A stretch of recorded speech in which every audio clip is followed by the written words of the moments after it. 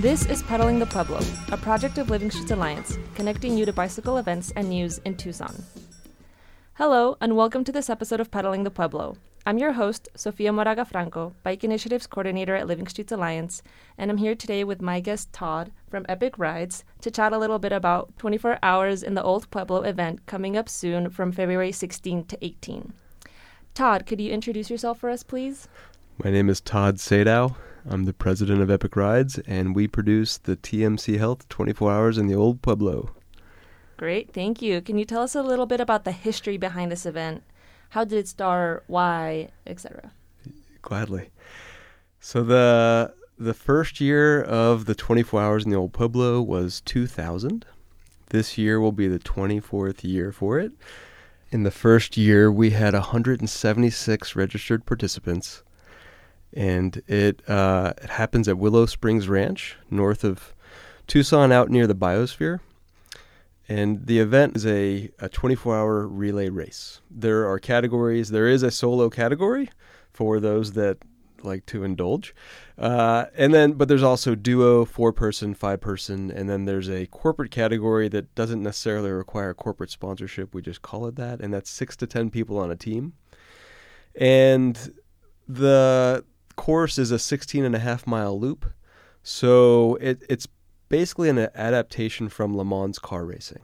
So the start of the event, which happens at noon on Saturday, kicks off with a Le Mans style run, which means you've got about 500, 600 people in mostly spandex, sometimes in business suits or other costumes with briefcases and other weird stuff, running down about a half a mile of dirt road. So it's a human stampede of people in cycling shoes and dust, running to their bikes. They get on their bikes and then they ride away. And that commences the event.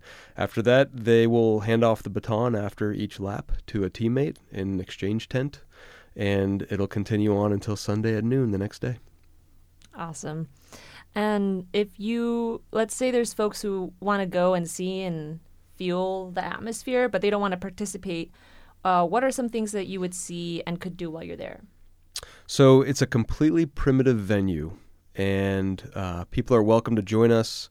Everyone out there's about 4,000 people that'll be there for the weekend, and it's a camping-based venue. So certainly people show up for the day, Friday, Saturday, Sunday, and then leave after they've seen enough or had enough.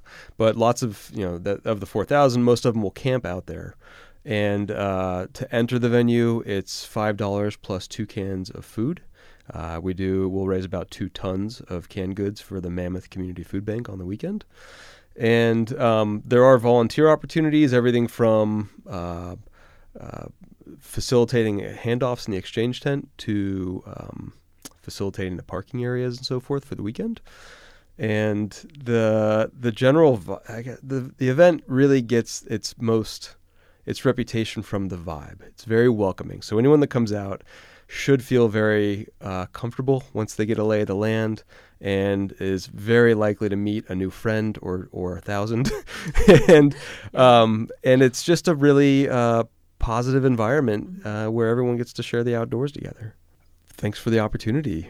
I'm a huge fan of LSA, and it's an honor to be on this segment. Great. Thank you so much for joining me, Todd.